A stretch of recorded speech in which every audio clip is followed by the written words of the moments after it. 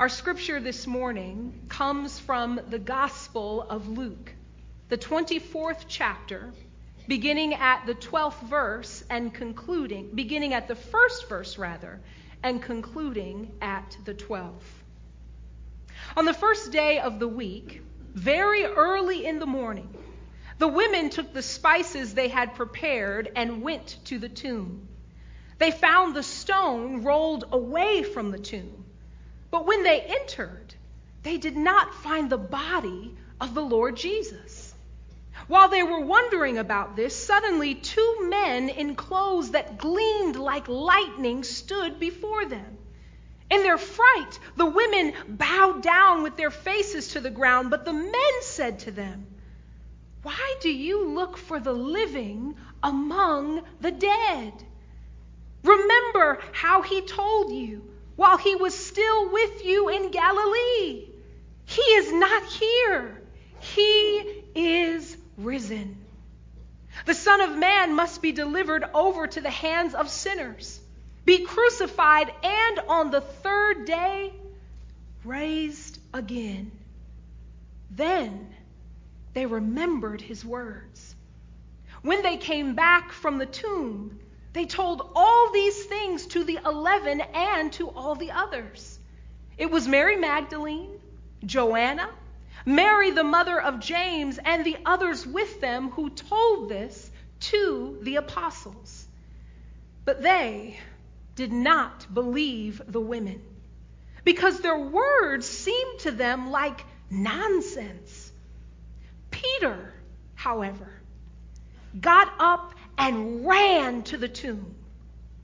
This is the word of God for the people of God. Thanks be to God. I'm going to preach this Easter Sunday morning on the theme, Victory Over Death. Church, have you ever asked someone a question and were completely dumbfounded, flabbergasted, taken aback, or verklempt by their response? If that's not you, let me warn you. Do not talk to my children. I know they look really cute in their Easter Sunday. No, don't do it. Do not talk to them.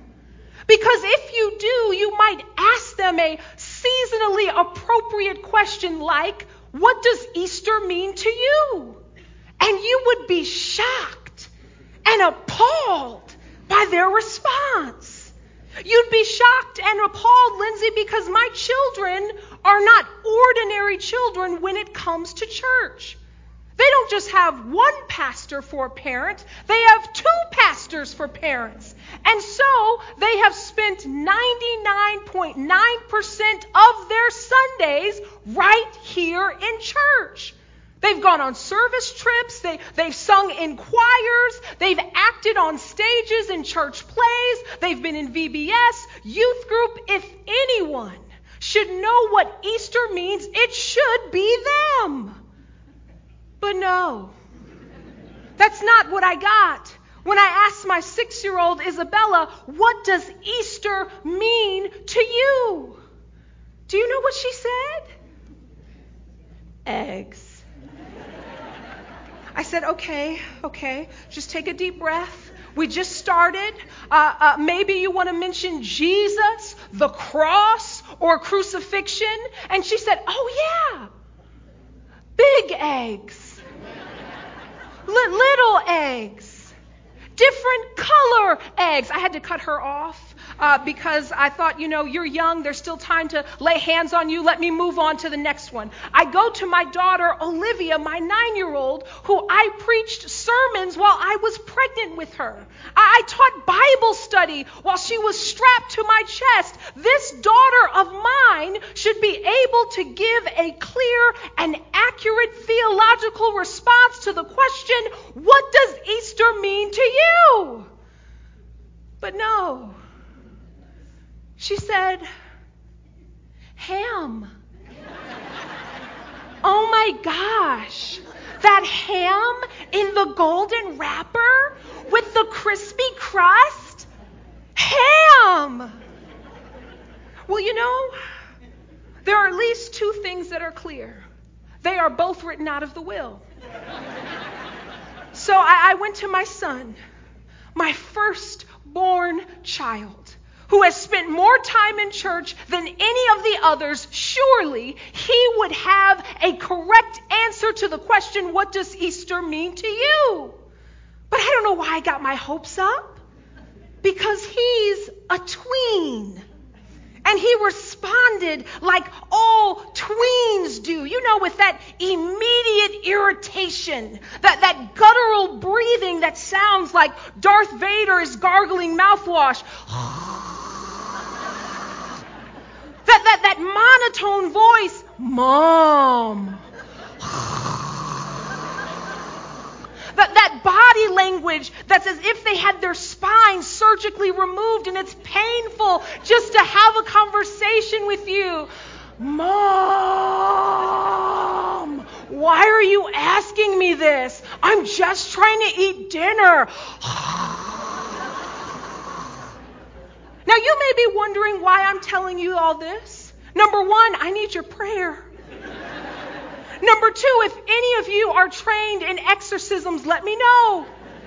But number three, and most importantly, I've discovered that Easter means different things to different people.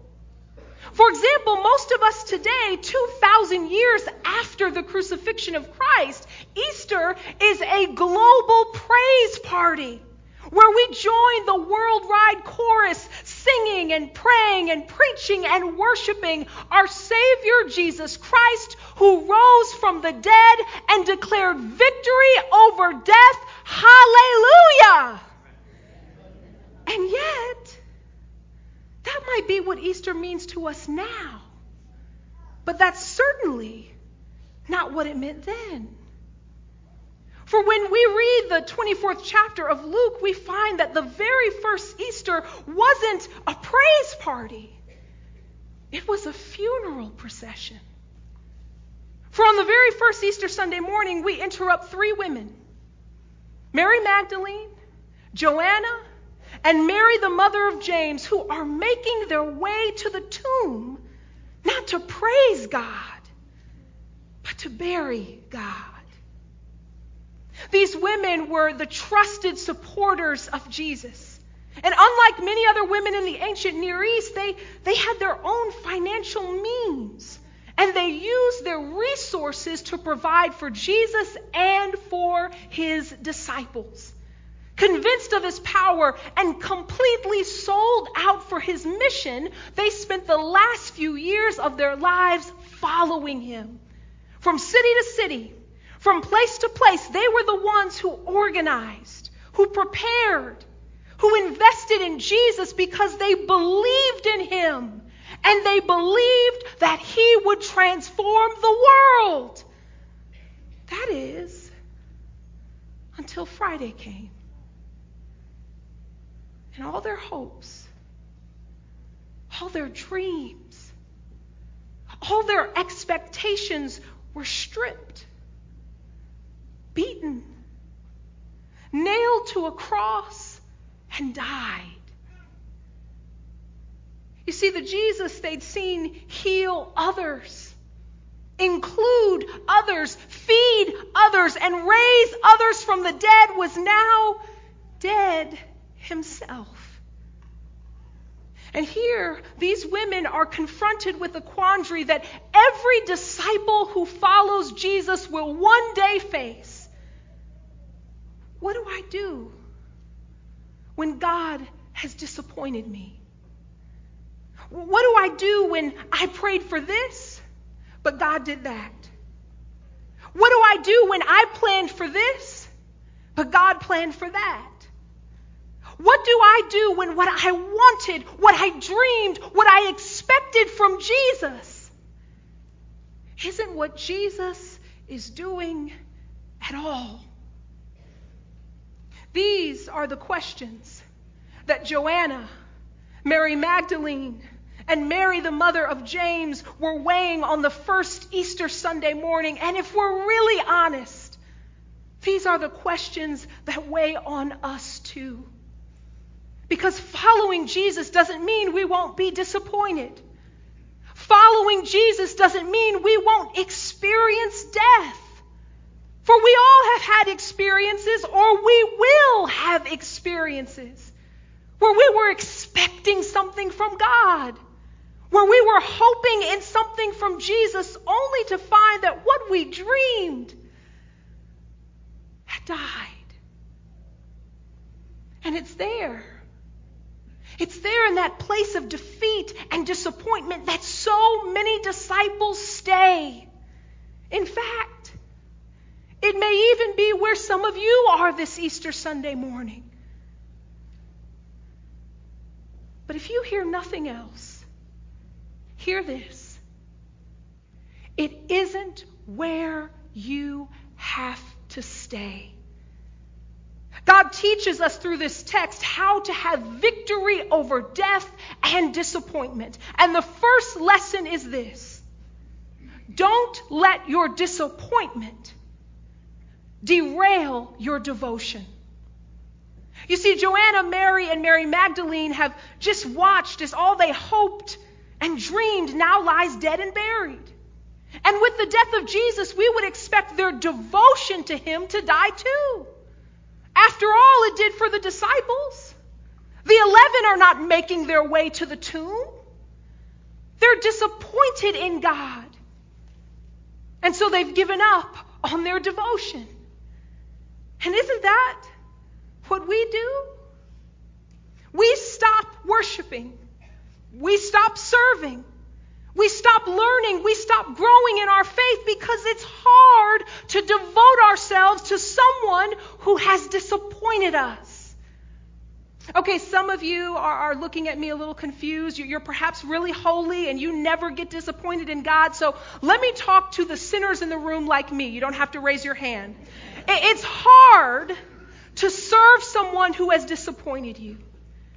And we know this not just because of Scripture, but because of Skinny Pop. Now, if you don't know what Skinny Pop popcorn is, let me bless you today. After service, stop by the grocery store. There's about 2 million servings for only 2 calories. That's what I tell myself. You're welcome and enjoy. I asked my husband last week as he was coming home from the grocery store, pick me up a bag of Skinny Pop. And he said, of course, my beloved wife, who always picks up things from me, who never forgets my request, who I've pledged my life to, my queen, my liege, no problem. Now, I may be embellishing that last part, but you understand the gist. And so I was excited when he came in the door expecting to receive what I had asked for. But no, he just smiled and said, I forgot. Don't worry. I'll get it next time. And so what did I do? The Christian, pastor, and loving wife.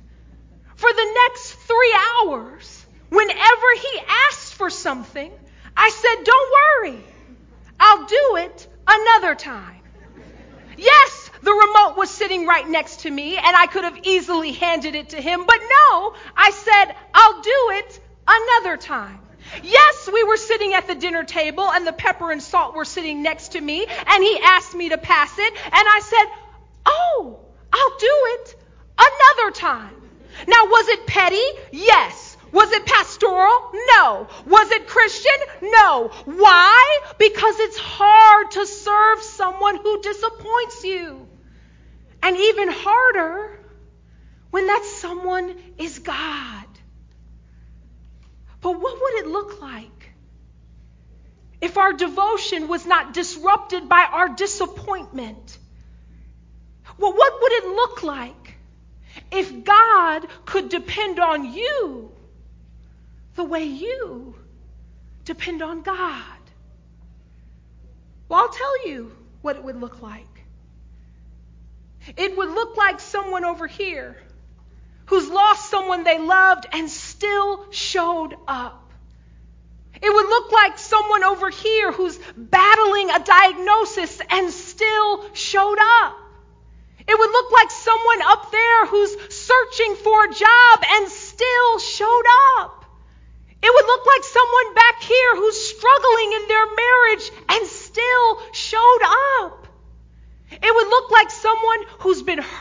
by the church who's deconstructing their faith but still showed up.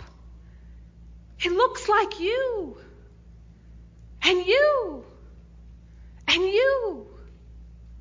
It looks like Joanna, Mary Magdalene, and Mary, the mother of Joseph, who are disappointed with God, who might be angry with God, whose hearts have been broken by God, but still showed up. Because you see, victory over death begins with our devotion. Don't miss this. Death and disappointment can only defeat you if it buries your faith. Death and disappointment can only defeat you if it kills your commitment. But when Joanna, Mary Magdalene, and Mary still show up to serve Jesus, they teach us that death can never defeat the devoted.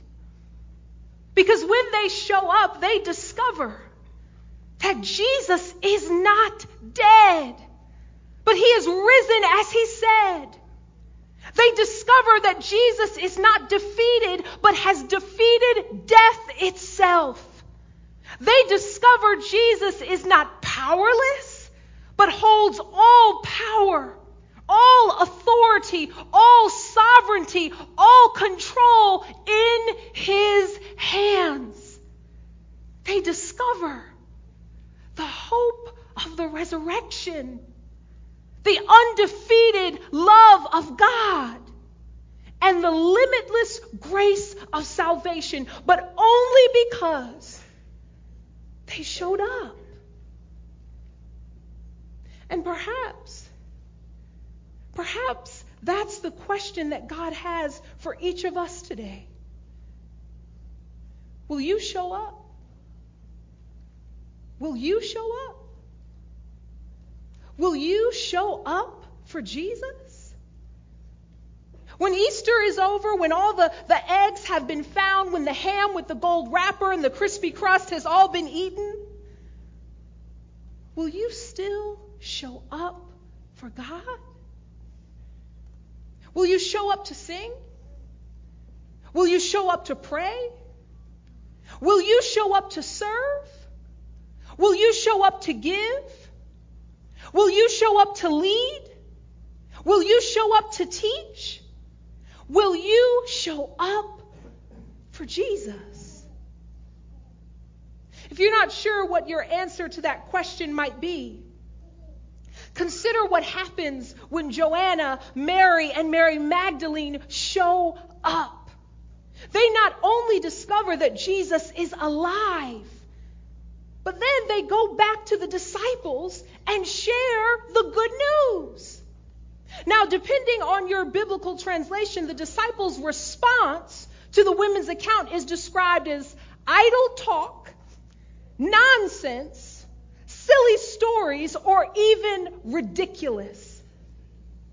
But when Peter hears this idle, nonsensical, and ridiculous story, he has an altogether unique response. Peter gets up and runs straight to the tomb.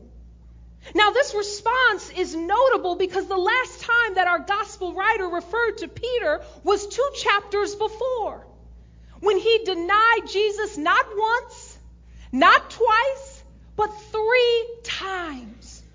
But now, because these women who were devoted showed up at the tomb, now because these women discovered a new story, a man who had been running away from Jesus is now running towards Jesus.